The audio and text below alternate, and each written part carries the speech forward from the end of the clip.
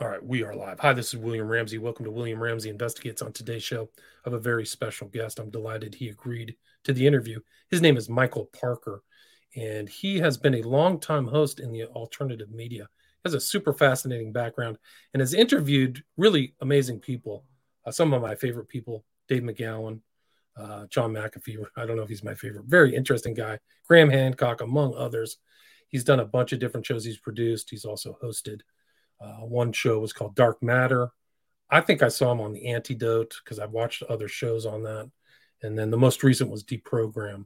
But he has a lot of really fascinating history and done a lot of shows. He produced The Hidden Truth with Jim Breslau's show I hadn't heard about, but 30 episodes on Epstein, 30 episodes on what happened in Las Vegas, the Las Vegas shooting. There's a lot of problems with that. But I'm delighted to have him. We're going to kind of talk about current events in the media, this whole firing of Tucker Carlson, what it represents, what it means for the legacy media, what it means for the alternative media, the new media, however you want to describe it. But Michael Parker, welcome to the show. William, it is an absolute pleasure, and I'm really glad to be here. And I'm glad that we met recently through, a mutual friend of ours. So I'm glad to be here. Thank you for asking. Yeah, awesome. Me too. It's great to meet you. And we sat down and talked shop for 3 hours last Friday. So, you pick up a lot of interesting insights and perspectives. But for people who haven't heard your name, Mike, can you kind of go back through your history and kind of what you've done leading up to today, where you are now? Well, I kind of accidentally fell into the whole internet radio thing. I worked in the music business for a long time. I was a musician. I made records. I moved out here. I worked for Virgin for a while. In late 90s, early 2000, I kind of spearheaded this streaming audio radio station for Virgin. It was called Radio Free Virgin. And it was, there was a couple of us that were involved in it, but essentially it went from being a virtual listing post. We used to have listing posts in record stores at that point. And this was a listing station on a website for an e-commerce site. I was like, well, hey, wait a minute. Let's turn this into a full-blown radio station. Long story short, about a year and a half later, we had 50 channels of streaming audio. That was my initial kind of involvement in streaming audio, and then move forward a few years. Next thing you know, I'm working for another tech company. They want to get in internet radio. And they said, Parker, you know about all this weird stuff. Would you do a coast to coast kind of show for us? I was like, absolutely. Because the other interest that I had besides music was always, for lack of a better term, paranormal and conspiracy and all these things. Ever since I was a kid, I was reading about these subjects. So I did, I think, a couple of 100 episodes of that show, which was called Dark Matter. And this was, this is after 9/11. So we did some 9/11 truth stuff. I became friendly with the Loose Change guys, but also we did a lot of stuff on the whole UFO ET enigma. And then I got hired by Discovery to do a paranormal show for them, which ended up never airing and was my introduction to television. And I worked in television for a couple of years, eventually coming back to internet radio. And eventually I got a job with Lip TV doing probably the show that people know me the best for, which is Antidote. And Antidote was an internet television station. And that was Lip TV, was an internet radio station. Sean Stone was on there. We had several really good hosts. And that lasted for about 4 years. I was on there for 2 years because I came on midterm. But that's when I spoke with Graham Hancock, McAfee, as you mentioned. And those videos still exist out there on YouTube. If you look up Michael Parker Antidote and Dave McGowan. Dave McGowan was my very first episode. And it's probably to this day the single most talked about episode I ever did. I had done an interview with Dave a few months beforehand on a little internet radio show I was doing called The Electric Pyramid. I was basically just trying to get things going again to launch myself into a situation. And David was just putting out that Laurel Canyon book. And me being a big rock and roll fan, I was immediately gravitated towards that. He did a show with me on Electric Pyramid. We got along great. So when I got the Antidote gig, I was like, my very first guest, we're here in LA, got to reach out to Dave McGowan. And let me just say, for those of you who are Dave fans, he was the kindest, gentlest. He was humble. He was just a great guy. And for me, I was nobody. But he not only came on one of my shows, he came on two of my shows. He was very supportive of me. And I can't say enough about Dave. I mean, he was just a really great guy. Super influential. People are still referencing Program to Kill. I see it almost every week on my social media. Somebody's showing me the book or whatever. So, including what you were interviewed him for, Weird Scenes too. So, yeah. And so I did 62 episodes of Antidote, and then that company went out of business. A lot of these startups ended up going out of business, as you well know. And then I'm trying to think what happened after that. But most recently, I did 600, get this, 600 hours of interviews for a show called Deprogram on TNT Radio. And after 600 shows, they decided to let me go in early January. So once again, I'm out here, free agent, taking a little bit of time off to clear my head. But my interests have always been, I think, the same themes that you cover on your show is, what makes this crazy world of ours work the way it works, and why do people in government, intelligence agencies, the corporate world do what they do? What relationship does that potentially have to a cult or satanic things, or just basically an overlook at culture? And which brings us to this week, which is actually an extremely important week. Joe Biden announces he's going to run for president again, as if anybody wanted that to happen. Meanwhile, Tucker Carlson, arguably the most popular personality on a news platform on television, gets laid off.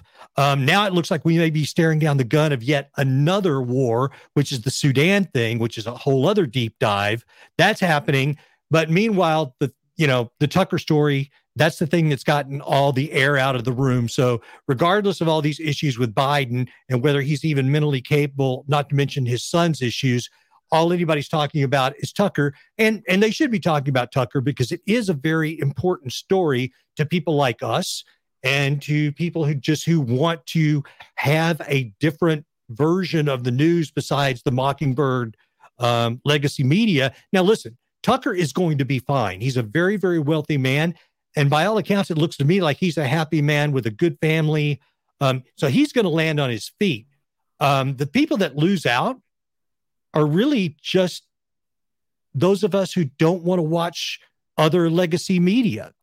And also, I think that Fox loses out, but I think that Murdoch, I try to explain this to my wife. It's like, honey, Fox is not pro-Trump. You've got to understand that. She's like, oh, they're right wing. They're pro-Trump. I'm like, actually, they're not. And it's weird because today when I was prepping for this interview, I was thinking about this show that's on HBO Max called Succession.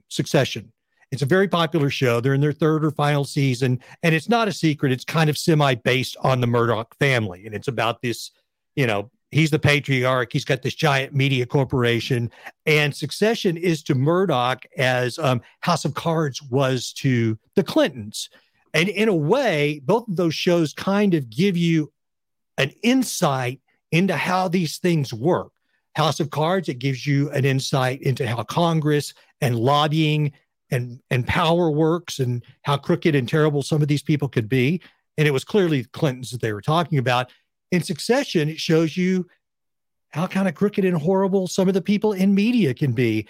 And so the deal with the Tucker thing, this is the one guy that I can think of, whether you like him or not, that came out against the Ukraine war, that came out at wanting to know more about J6, criticized COVID and our issues related with that. So this guy, he's got the military industrial complex and Big Pharma all hating on him.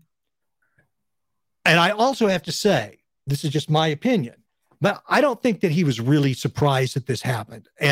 But I think it's good form if it happens to you to at least act like you're surprised, because we also don't know what his contract says. And my understanding is that he's going to be paid on a monthly basis for the next, 16, 20 months, so I don't know what kind of NDA NDA he Yeah, might he have was signed. making 1.6 mil a month, so I And, think he's okay. I think he's and I fine. think they're going to pay him about that much a month now.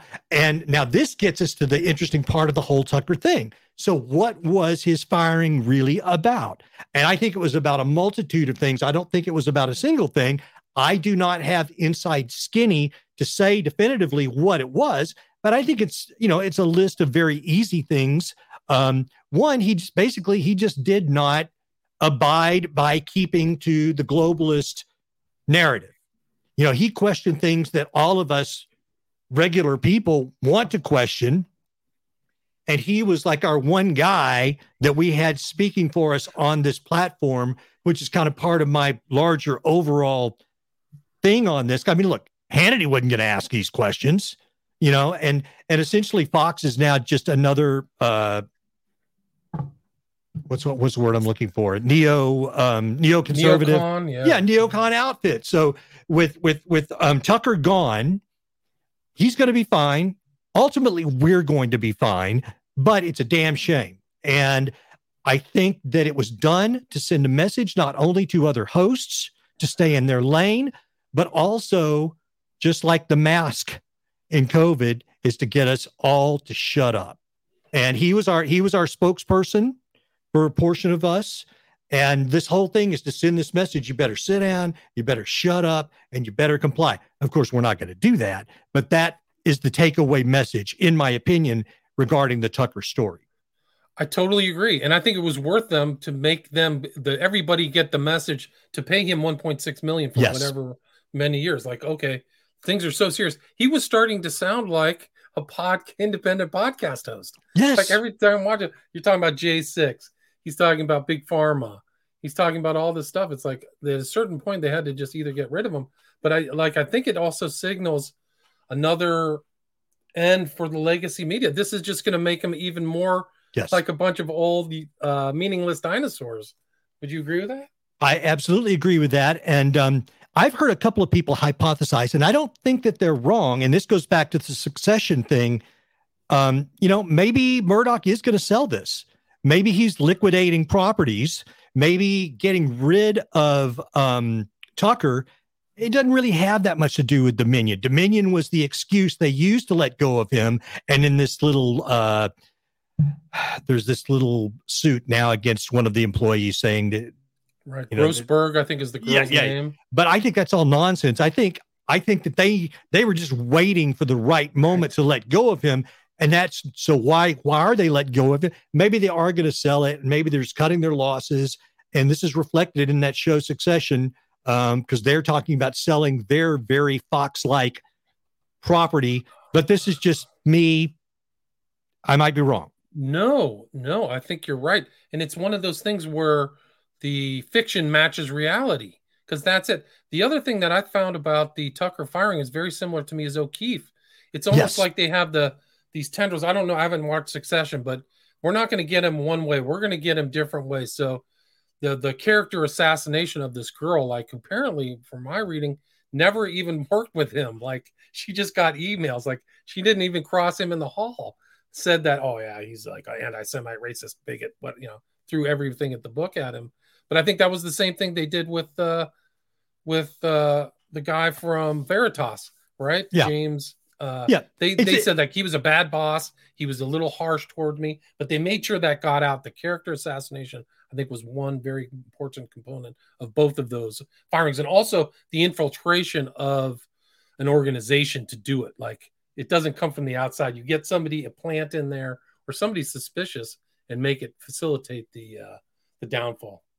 One of the things that's irked me, it doesn't surprise me, of course, it is this way, but so they let go of Tucker. So now we cut to all of these clips of the responses of those on the left, like AOC, the women on The View or whatever, and they're all like, hallelujah. But also members of the Pentagon feel the same way because he was very critical of them. My point is like, you guys, this isn't really a good thing. It's not a good thing for them. No, it's not a good thing because they might come for you one day and you're just too dim to get it yet. So this is not a good thing. This is not a time to go, dancing down the lane, because it might, that gun might be pointed at you one day. Good point. But it also is that they may have made somebody even more powerful by getting him out of the legacy media. Yeah. He already has this huge following. So people may just follow him, just like the guy from Veritas, right? Yep. I mean, they're just going to restart somewhere else with more independence, with more safety, more security, and more freedom. It may have been a better idea just to keep him in there and try to, reel him in somehow. There might have been something going on in the back, the boardrooms about hey, you're really on the edge there, Tucker. You better watch out. Oh, I think for sure that was part of it too, because listen, for the last 24 hours, because I thought we might be talking about this, and because I'm just interested in it, I've just listened to all these various opinions, people theorizing why did this happen? So I think it's a confluence of several different things. I think that, part of the board, part of the investors wanted him gone.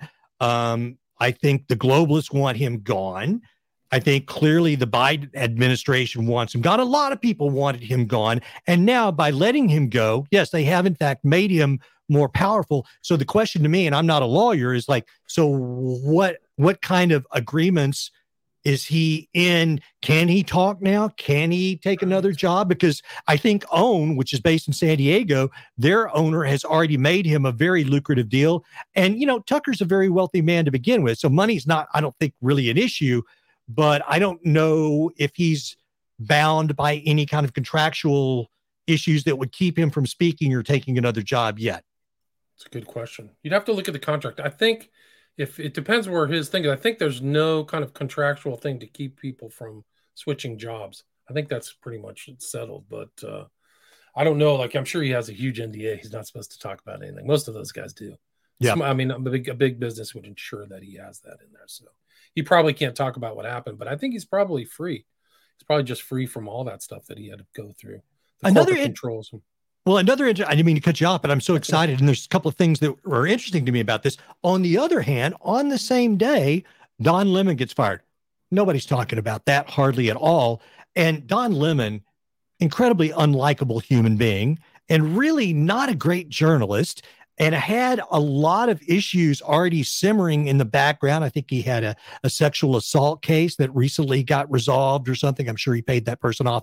But I mean, he was just kind of an unsavory person, and his ratings were not good. Anyway, long story short, he gets laid off the same day that Tucker gets, or they both get fired, rather, whatever you want to call it. On the same day, one person from Fox, one person from CNN. And who's the only person they're talking about? They're talking about Tucker Carlson, because he's the guy that people were listening to. He was the one that scared all of these people who were parts of the situations that he was criticizing. Right. So very different. Lemon was just a go-along guy. He was never that sharp anyway. He would just criticize people. And annoying. Annoying. I don't even know who watches that. I don't know anybody really I don't know really anybody with kind of an incisive mind who watches TV media anymore.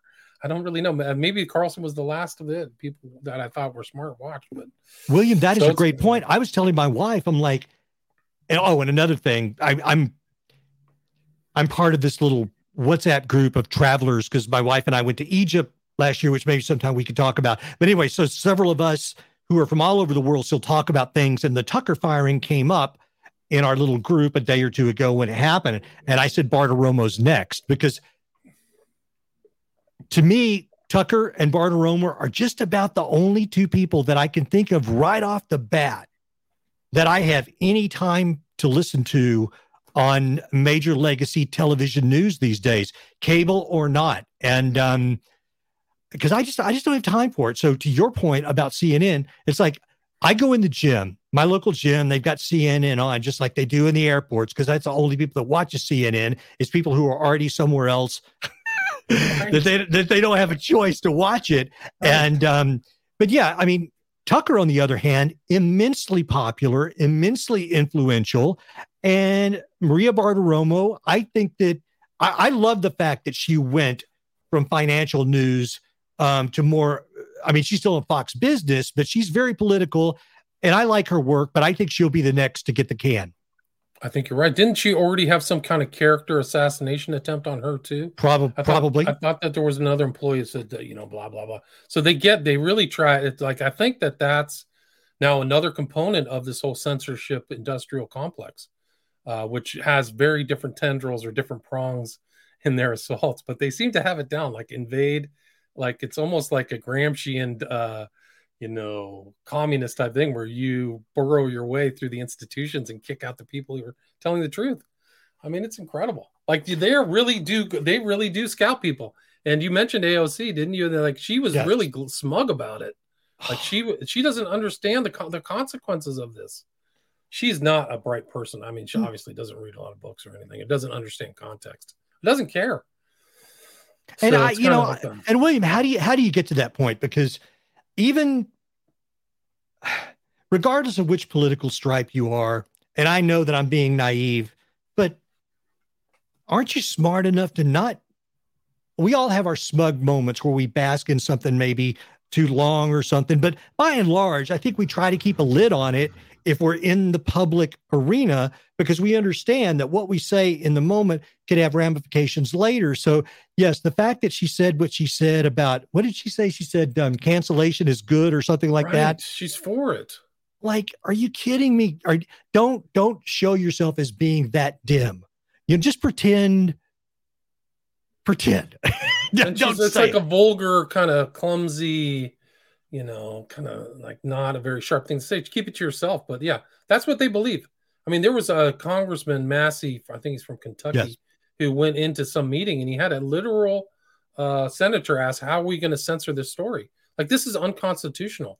It's not even made problem. A lot of that stuff that they did on censorship that I was kind of like the person who got censored was flat out illegal, unconstitutional, but it's also the principle of the Constitution too, whether it's illegal or not. But I mean, that nobody talks about it.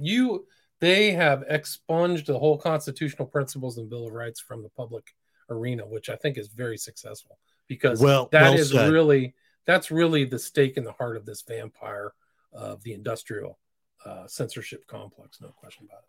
You know, when I met you the other day, we were talking about various things, and it's like, that's the thing that makes me the saddest. You know, I'm no spring chicken.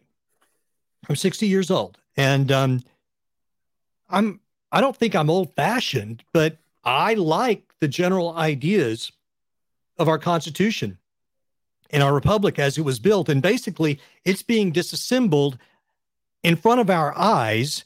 And people are acting like it's not a big deal because the way they do it is they clothe it or they obscure it in social issues. You know, it's always for the children, or it's for this group of people, or it's for that. But really what they're doing is disassembling the thing in front of you, and they're scaring you to death with being ostracized if you were to speak out against it. Oh, well, you're a right-wing lunatic or something. The far right. If you complain, you're far right. If you say you're for the Bill of Rights, you're far right. Yeah, you're not. Totally insane, because it's not a right or left issue. No, it's an issue for all Americans. It's about man versus the state. So they're just creating and increasing this gargantuan state power from so many administrative bodies, with the FBI, CIA, Department of Defense, by censoring these people in. Yeah, and then I was listening to, I think it was Ron Paul. He did a show either this morning or yesterday, and he was basically talking about all these people at the Pentagon who are just as giddy as AOC that Tucker's gone. And he's like, meanwhile, they can't win a war. And you can't criticize them for how they run their business and how they lead the American military. Yeah, by the way, just the other day, I just taken my daughter to school, and I'm flipping channels, and Glenn Beck comes on. And, I'm not a huge Glenn Beck fan, but I don't dislike him either. I just don't listen to him that much. But anyway, he's talking about ammunition, and he's talking about the amount of ammunition that we here in the U.S. have left. And because we're giving a lot of this to Ukraine, and we are literally in a weeks to days type issue, if what he's saying is true. So let's just say we get into another conflagration, Sudan, or God knows what else, and we need ammunition. Well, guess what? We're kind of behind the eight ball because we just don't have enough, because we sent most of it to Ukraine. So we are in a world of hurt right now, and it is being portrayed to us as if we are not, and it really bothers me. Yeah, it's a huge waste. I mean, we could be spending that money domestically on anything better than that. A wasteful war, a border war, against Russia. He wants to protect its borders. Their concerns were totally sensible, and the American people have been lied. Tucker Carlson was probably one of the only one who's telling them the truth. All these other corporate people, it's really kind of a fascist. It is a fascist kind of state, but For sure. it has a left wing kind of flag over it. But they're not telling people the truth about Ukraine because they installed Zelensky. It's totally corrupt. It was involved in the impeachment of Trump. All that stuff. Remember, it was a phone call that he supposedly did, which was his abuse of power. When in fact, I mean, it's in your face. Like it's absolutely the opposite. But it's very concerning. Like in the Department of Defense is probably slavering like a bunch of wolves because they know the stockpiles are low, which means that there's going to be some more orders down the line, right? That's a good point. Billions of more will be wasted, and their fat cats will get richer, and more young kids will die in Ukraine. I mean, I think how many have died there already? 250,000. So it's a meat grinder. It's a meat grinder that making money for those other people. So people should be scared because you're on the precipice of nuclear war. I mean, the Russians are talking some very serious stuff, and people around here are just like, oh, well, I just hope it doesn't happen. And you have two complete idiots in power. Like Biden is a non-compos mentis, and she is a total idiot. She just said something today like a fifth grade teacher. I mean, I've said it before, like a fourth or fifth grade teacher smarter than her. Like, I don't know how she became vice president. And they're going to go with him and her again. Really? I mean, I think that I don't even remember what the percentage was, but it was well over 50% of Democrats do not want him to run again, but he's going to run. But you just made me think of something. So when I was doing Deprogram, I talked about this a lot, and because Ukraine was beginning to happen. And the thing that bothered me the most from the very beginning, even before I came to understand more of just how bad it was, but the thing that struck me the most was from the very beginning, the U.S., instead of using our place to mediate, we instigated, and there's no doubt.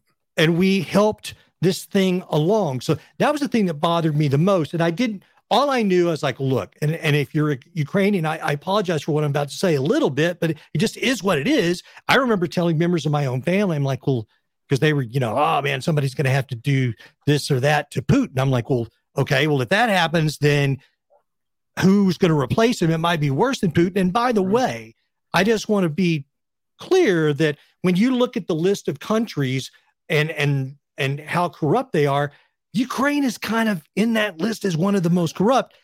And they've had a lot of help from us, which we've since found out a whole lot about that we don't have to go into. But the thing that bothered me the most was just this fact that we clearly had no intention of mediating this crisis. We wanted this crisis, unfortunately. No question. There's absolutely no question. The primary motivator of this conflict is the United States. And they installed Zelensky, and he subsequently got rid of any opposing parties and took control of the media. So it's like a dictatorship run by the U.S. So people in the American public should go and pour some cold ice water on their face and wake up. This is not a democracy. All those other politicians are saying this is in your interest. They're probably getting some kind of kickback or something, because it's not. There's nothing in Ukraine. And some of these whack jobs are talking about what's going to happen after the war, how we're going to spend money rebuilding Ukraine. So you're looking at just a siphon off of the public fix, which we cannot afford. 31 trillion in debt. I'm sure they can afford it because they'll just build other houses and get nicer cars. But the rest of the chumps like me are going to be holding the bill forever. It's a total joke. It is a corrupt.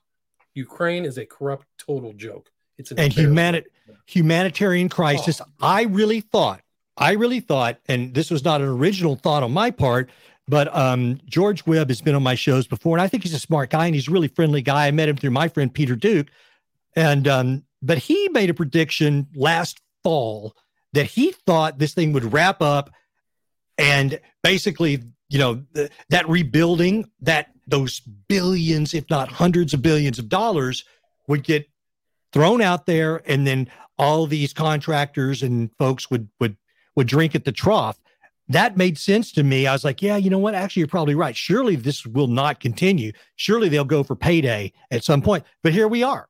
I mean, we're in April. This thing is still going on. Eventually, I think that is the scenario that occurs. But the thing that makes all this worse to me is that, and this ties into Sudan, is that Victoria Nuland was involved back in 2014 in the overthrow in Ukraine. And now we know that on March 19th, she was in Sudan. So this is a woman who, like, trouble just follows her. It doesn't really follow her.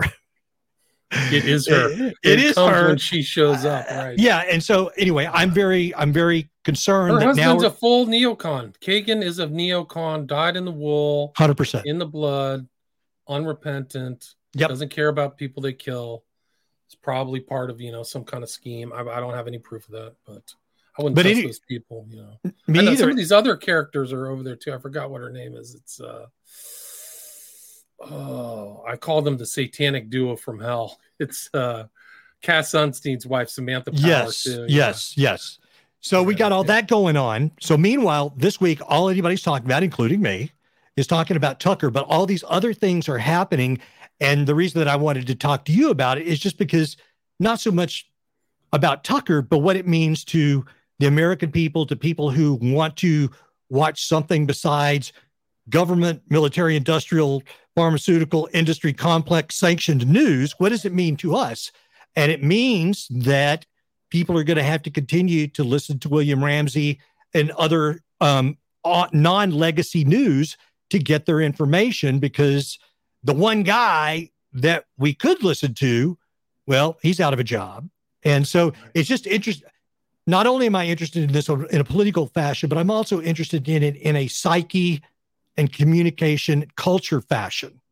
And this was definitely to send a message, not just to other hosts, but to send to us as listeners, no doubt, us as podcasters, us as American citizens who might want to speak up. Stay in your lane, sit down, shut up. Yep, no doubt. Very good point. We're all under the eye of Sauron now, I think it's really that bad. But I've read stuff about they're going to use AI to police podcasts now. So people will just have to move. And I saw a picture online within the last couple of days of Alex Jones with Tucker Carlson. And Jones, to his credit, kind of still keeps going after all the flack they took it, whatever his issues are. Whether he's a showman or whatever, that's part of his shtick. But they really threw the book at him, man. Wow.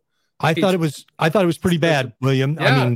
Listen, they went after him, everything. They did the full job. So O'Keefe, Tucker, Jones, they're just going down the line. And Jones kind of had to reformat his whole operation to go independent. But I think he's still going, to his credit. Whatever. Not too many people say bad things about him, but to his credit, he got back up and did it. So maybe Tucker Carlson will have that kind of civic sensibility to not just kind of run away and go play golf and, start drinking at 2 p.m., but actually get back up and have his own show. It would be very powerful. I think that he is kind of like, you kind of earn your stripes, right? So you kind of get some kind of, when you get censored like that, I think that it shows people that you have some kind of integrity to something other than, like you said, the fascist pharma defense conglomerate state or whatever, rollerball state or whatever we're in. It's like rollerball or something. I don't know if you've seen rollerball. Have you seen I know it. I've not seen the movie, but I know I used to have a rollerball T-shirt. Let me put this. You got to watch the movie again. It's really about this huge global fascist state and about an independent guy who James Caan, who actually throws it all away just to kind of be independent. Well, that's a great segue to the idea that I'm going to, and I admit that, maybe I'm being idealistic here, but when we look at a guy like Tucker, I can't help but feel, and listen, I was pretty liberal at one point. I grew up in West Texas in a Republican family. And then in my 20s, I went and played punk rock and stuff. And then I moved out here, and I was very much against the war on terror, the Gulf Wars, all of that. I was a 9/11 truther. And so I think a lot of people thought that I was pretty left. And I guess what I'm saying is, as we grow older, our compass can move around a little bit while we find ourselves and we find what it is that we stand for. And I'm pretty sure that Tucker was on CNN or MSNBC initially. And now we find him as kind of this torchbearer for, I don't even want to call it the conservative movement. I think it's just people who have traditional values and want to ask questions. So I guess what I'm trying to say is I would like to believe that over time, he thought about things that he might have thought before. and his inner working changes a bit. That's certainly what happened to me. I kind of started out over here, moved over here and around, and now I'm kind of back to where I started again. And I think that most people that are intellectually honest can do that. They don't get wedded to one particular ideology. Be okay with moving on if it turns out, you know what, actually, that was not the bill of goods that I thought I was being sold. And this is just no longer working anymore. And I do think that Tucker, and I don't know the man, I could be wrong, but my take on him is probably after seeing it all, after seeing how the sausage was made, he's like, you know what? There's problems here. Well, he kind of said that he tried to repent for advocating for the Iraq War. So he was That's right. I forgot about that. Not, he was part of the team. His dad has CIA pedigree. Yeah. There's no question about it. What is it? Radio Free Europe is always a CIA front. So he's got the right wing intel, pedigree. But I mean, his stuff that he said earlier, like more recently, like he actually used the word evil. Like you almost never see moralizing in the kind of postmodern corporate conglomerate where nothing really matters. But so maybe he's safe. He got enough money and he can kind of just say what he wants. Like what's the other guy, Dilbert, the creator guy? Scott Adams. Scott Adams felt like he was immune from it. Like they would have canceled him. They did cancel him. Yeah. For saying what he did. But he Tucker might be in that same space where you can talk. A lot of people can't talk, man. They really can't. Like a lot of people have to go to a corporate job. They're terrified of talking. They cannot tell the truth of what they really think. And it's kind of like, I keep referencing movies. It's like Invasion of the Body Snatchers. Like you have to just kind of go around and spout the, woke propaganda or else you get fired. Well, and to be totally honest, William, I mean, I haven't really been at a media outlet yet where I had absolute 100% total freedom. Because there was a couple times where like, Parker, we're not going there. And I'd be like, you got to be kidding me. So even on my little levels that I was on, there were companies behind these platforms and there would be certain things. No, you can't talk about that. So it is unfortunately endemic in this industry of news media. And even the small guys sometimes get hit with it, but you're right. A lot of these people are just like, well, wait a minute. If I were to go ahead and just go with my gut or my heart, well, then who's going to pay my mortgage? Who's going to put my kids through college? Who's going to pay the car insurance and all these various things? And, at that point, they've got you over a barrel. They do. They really do. It's really just an incredible constructed element of control of these people. Like you can't really be free. I mean, I guess you have to go get off the grid or something like that. I guess that's kind of like the Christian beast system is you just become a drone or Metropolis, the movie or something like that. But well, William, if I may, I wanted to there was something else that happened that I thought was interesting, which plays into my kind of vision. Did you see this thing the other day where a lot of these major corporations, and I got a list of them here, Levi's, Etsy, and I've interviewed one of the former high-ranking Jennifer Say from Levi's. She basically got pushed out for being against the vax. But anyway, so there's a bunch of these companies, Levi's, Etsy, the Kroger brands, Fry's, DoorDash, Nestle's, who are all sent out these emails to their mailing lists basically saying, hey, we want to be sensitive to this so you can opt out of Mother's Day emails. Did you see that? No, I did not. Well, that's crazy. Well, it raised my hackles. And there's been a little bit of, but this is another thing that's happened in the last 72, 96 hours that people aren't talking about. So all of these companies, and I got one of these emails. Here's what Levi's said. Hey there. So Mother's Day is just around the corner. And before we start bombarding you with mom-related content, we just wanted to check in first. We know motherhood and all the associated feelings, emotions, and memories can be tricky and even triggering for some. I won't read the rest, but basically what they're offering you is the opportunity to opt out. I thought that's a little weird. Mother's Day? Really? I mean, something as benign as that. I think it's the subtle the attack. It's the subtle attack, right? So like, oh, this is triggering. Mother's Day is triggering. Whoever thought that? That's actually kind of like the real psychological warfare element we're in. Like 100%. That's exactly what I think this is. Yeah, yeah. William, I think that's exactly what this is. Now, the pushback has been, some people say, well, maybe they had a mom who's recently deceased. Maybe they had trouble getting pregnant, or, some people were just saying, hey, there's particular circumstances in which the idea of motherhood might upset somebody. Okay.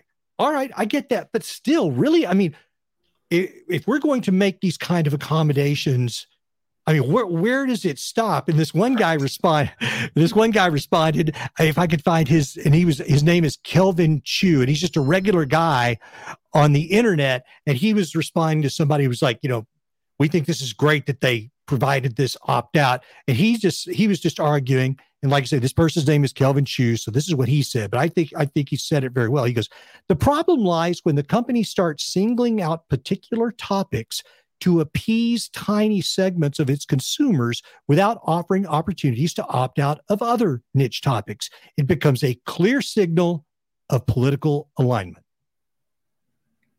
I agree with that. Yeah. Yeah. But also, what's so sinister about Mother's Day? Like, if I read an email that doesn't apply for me, I just move on to the next one. 100%. Why are you taking this? This is something very strange. There's a real kind of undercurrent of sinisterness about like sullying every kind of positive cultural thing. Like you said in the notes, it's like they're against part of going against the family.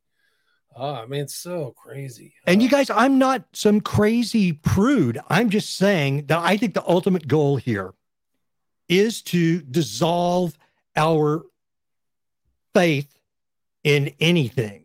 If you believe in God, you got to stop doing that. If you got a family, we're not crazy about that either. Anything that kind of gives you intestinal fortitude, we don't want that. And I know that you talk a lot about the occult on your show, and I've talked a lot about the occult on my shows. But at the end of the day, what I think they really want is for you to remove yourself from any faith in any kind of spiritual basis and only have faith in things made by man, i.e., government and their corporate partners. I totally agree. And I think that's what this is all about. And it's like, people will say that I'm nuts. But listen, this is what I think it is. And I don't think it'll be successful, but it's just when I look at something that's crazy. Oh, and one of them, here's another thing that's crazy about it. One of the people that signed on to this was Hallmark. So you're telling me that how many Hallmark Mother's Day cards do you send? Or do you, what portion of your business is that in a year? But you're willing to forego that to just sign on to this woke messaging, which is clearly woke messaging. To me, it's just like, wow, you guys are really nuts. That's the undercurrent of wokeness. It's a false morality. It's like a false verity. It presents itself as verity, but it's actually undercurrent. It's like a corrosive poison or Zyklon B in the culture. It's always that bad. So all those people asking for woke, they cannot leave anything alone. They have to touch and sully everything. That's really, but they never say that. They're always working in the highest morality we don't want you to be traumatized by Mother's Day. Who the F has been traumatized by Mother's Day? Listen, I don't know who's been traumatized. Maybe you don't like your mom or whatever, but like, who gets traumatized? That's a joke. I lost my mom just a few years ago. I miss her every single day. It was just her birthday just a few days ago. But for me, like, okay, my wife is a mom. So what? I'm supposed to, to me, it's too crazy. And it's disingenuous. The madness has to end. Yeah. This is really, it's gone too far. Yeah. And all the stuff that they said, like, you cannot like give these people an ounce because they'll take you a mile. They were right, because they're taking the country over the edge. Like all these little he, him, and all this stuff. It's the road to hell. It's the beginning of the road to hell. Because the hell is like where if a man says he's a woman, he's a woman. Like that's just like I'm against it. Not that you want to dress like a woman. You are just distorting reality, like actual reality. Like you think a giraffe is a pumpkin, like you cannot be a woman. There's nothing you can do. No operation, no amount of makeup. You'll never be a woman, and a woman will never be a man. So don't start changing the laws for all this stuff. And I think it's part of the warfare against the United States, They 100%. can't beat the United States. External enemies cannot beat the United States militarily. So this is the cultural warfare to undercut from the Chinese, from anybody, really. Anybody who resents the U.S., maybe even the Russians.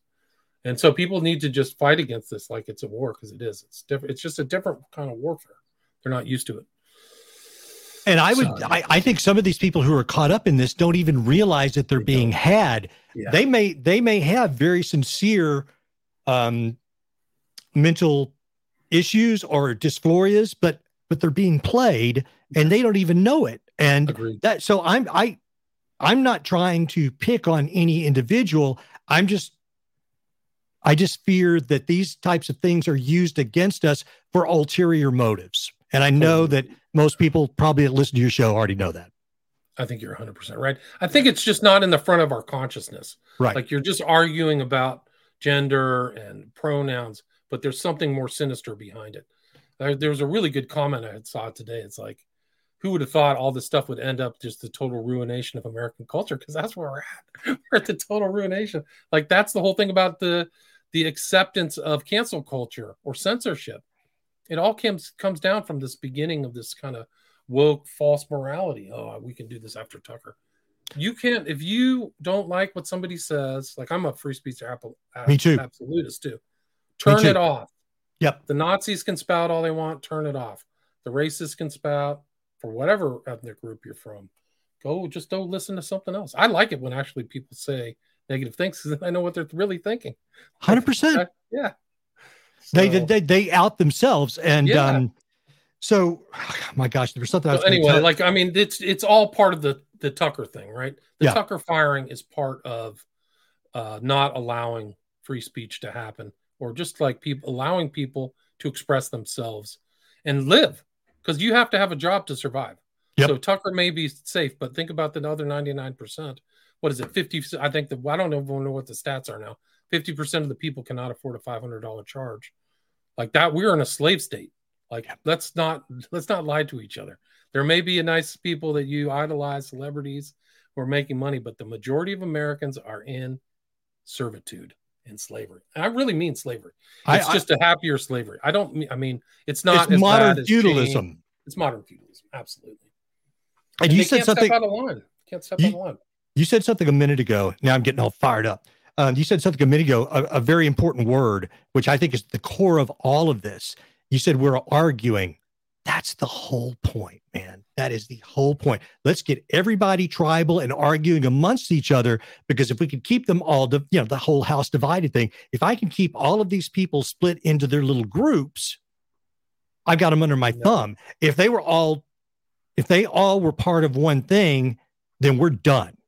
Right. So it's like, if I can keep them arguing about this, that, or the other thing, then I can control them. And ultimately that's what's happening. It's just creating these situations in which we all fight against each other instead of realizing we're all on the same team. We're on the same team. We're fighting against oligarchs who are like poisoning us, driving us into debt enslavement or flat out servitude, while they grift and graft off of tax dollars and do useless wars that the average person is going to have to, carry the water for. It is insane. And the only way they can get through with it to enforce it is just massive amounts of propaganda through all the corporate media. That's how they get away with it. It's total lies. They just avoid talking the stories about the real nature of Ukraine. If the average person knew the real nature of Ukraine, I don't know how they could support it. I don't know how they could support the war. I think the Russians, I mean, I'm not a Putin ally. Don't call me funny names. Me either. I mean, I don't know why the Russians would be happy when they fought these vicious border wars in their past. They've been invaded twice, and they're sensitive about it. And then yet NATO keeps putting their finger in their chest. It doesn't make sense. Who cares? William, NATO is supposed to be a defensive thing, not offensive, to go up to their border and put nukes on it. William, I said on Deprogram, I don't know how many times, and I mean, it's like, I stand with the people of Ukraine and the people of Russia. That's who I'm not a big Putin fan either. Certainly not a Zelensky fan. I'm with the people, and the people in those countries did not deserve the machinations that were used against them to get them into this crisis that is now a humanitarian disaster. Yeah, it's a disaster. a disaster. A lot of that food is taken off the global market too. So imagine if you're like a, kingpin pulling the strings. You know that this war is going to affect food prices, food distribution. You can leverage that into making some serious cash. So there's all kinds of secondary, tertiary, financial plays on the global markets for wheat and all this other stuff that people would know. Like, oh, we're not stopping this war. We're going to tell you we're going to stop. But like all these kind of things, that's how these people think at the top. The average person doesn't even comprehend that. Well, this is a means for manipulation. Yeah. And the energy issues is another thing, because you just reminded me another thing that really drove me nuts. And like, we clearly, you probably saw that clip today. This young man rose up at I don't remember what the meeting was, but it was editors or publishers from the Washington Post, LA Times, New York Times. This guy rises up. Well, and now my electricity's going out. Basically saying, hey, why are you guys not talking about the bombing of Nord Stream? Seymour Hersh put out a good story. And listen, I mean, I think we all knew that from the get-go that we did it. We sensed it, right? Yeah. And this is another thing where the legacy media, they're just completely carrying water for the Biden administration, who essentially committed a war crime. Right. That has major energy issues for countries, not even just Russia. So, and this is just glossed over, that we're still talking about it. Well, it must have been Russia, or it was this group, or it was that group. No, I'm pretty sure we were in charge of it. Seymour Hersh wrote a good story about it, and the legacy media will not give it the time of day. Right. It tells you they're all controlled. They're all puppeteered, blackmailed. That's why you can never get any truth from the corporate media. They're really just, stenographers for the powerful people. They know it. They all know it. That's why, I mean, the laws in this country were changed or manipulated to make sure that these huge media conglomerates exist to screw the rest of us. So when the next iteration of this country, they need to change the laws to keep that kind of toxic power for the media, because it's only done a disservice to the people. Like, there's little guy at Liza. I mean, I'm tiny, but like, that's the people who are trying to, tell the truth, is like all these smaller independent guys, man. It's crazy. Well, and also, so this, I was listening to Lionel the other day, and I like Lionel. It just takes him forever to get to his point sometimes, but he was making a point the other day. He was talking about the whole Dominion lawsuit, and it's like, and I think you and I spoke about this on Friday, how, this is now going to filter down to, now I'm liable for just potentially agreeing with what someone else might have said, depending. So, I mean, this is a very chilling effect. And like yourself, I'm also a free speech person. And I think the more speech, the better. And if a person is wrong, it will be pretty apparent to most people. But not allowing that person to say what they have on their mind is even worse, which brings me up to this one thing I saw just before you and I went live. And Cenk Uygur over, I think I'm saying his name correctly, over the Young Turks, and they're very Democrat. Stridently left. This is what they said. And I agree with this. My wife and I were talking about this as well. This is his tweet. It says, DNC has already announced that it will not allow any debates in 2024 primary. Biden is not to be challenged. Everyone on the Democratic side must shut up and fall in line. Not having debates is undemocratic and ridiculous. No progressive should agree to this kind of power grab. And I say the same thing for Trump. It's like Trump was saying that he doesn't want to have debates. I'm like, bro, that's part of the reason you got nominated the first time around, is you did well in the debates. I didn't think he did as well the second time around, but it's like, any of this idea of, no, we're not going to have debates. No, I'm not on board with that at all. You should have debates. And when you don't have debates, that should make everybody start paying attention. Like, well, why aren't you having debates? We all know what the answers are, but even this guy is criticizing his team about it. Good point. I mean, the average American has to really be aware. I think a lot of people really are. Yeah. They know that they were either at tyranny or encroaching towards total tyranny. So this time they're going to put they're not going to take us into Auschwitz. They're not going to put us on trains and take us anywhere. They're just going to build it up around your 15-minute city. That's the danger of the 15-minute city, because it's all this stuff is supposed to be smarter, or for your benefit. It's really not.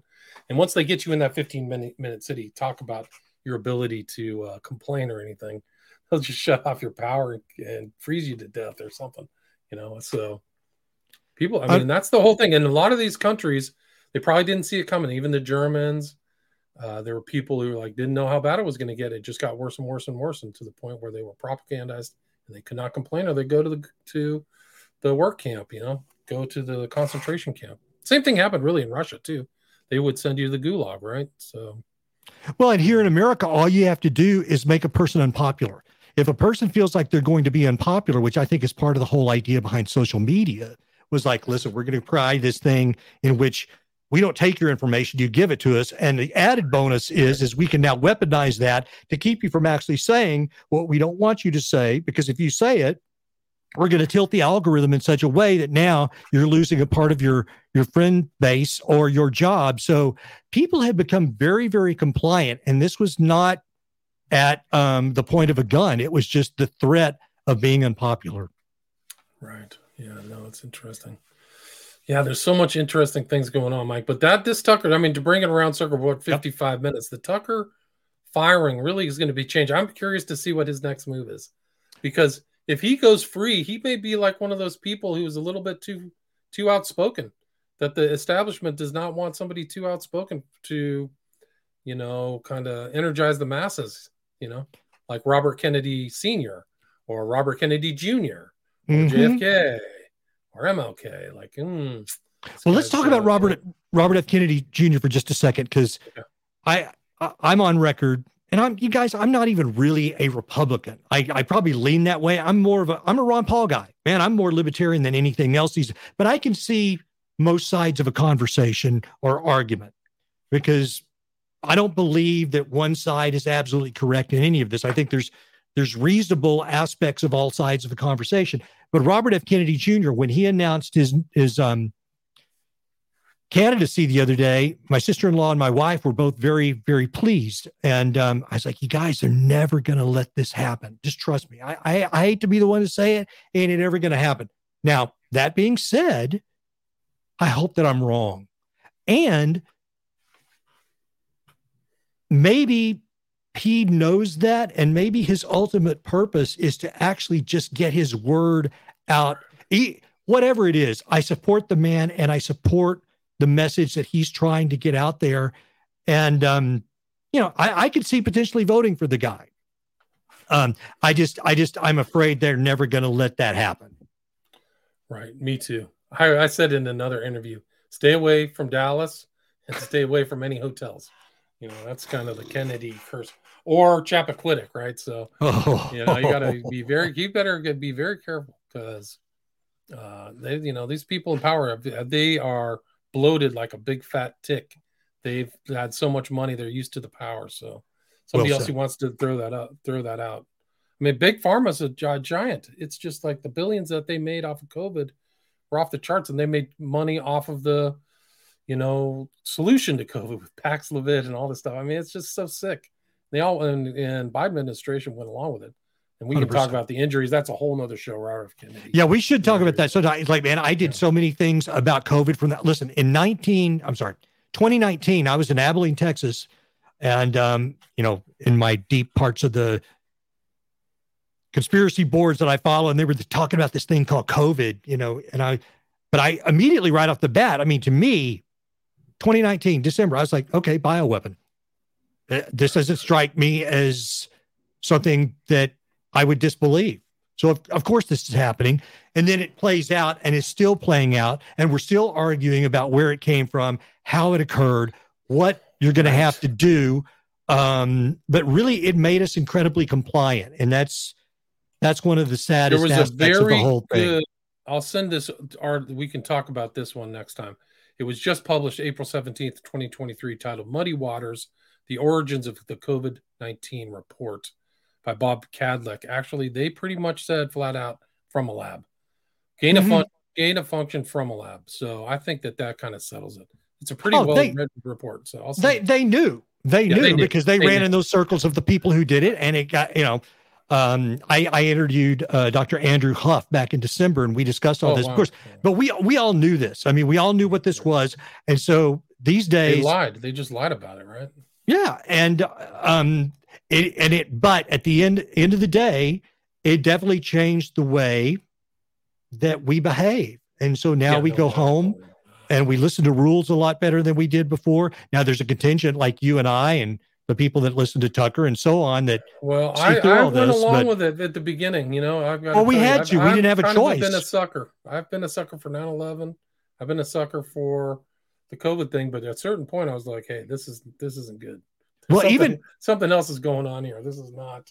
But we didn't even have a choice. If you wanted to go to Costco, if you wanted to go get some groceries for your family, I mean, even if you saw through it, you had no choice but to mask up, get in line, shut up, wait till you could push your cart into the store and get what they would allow you to get. Oh, you can only have one package of toilet paper this time.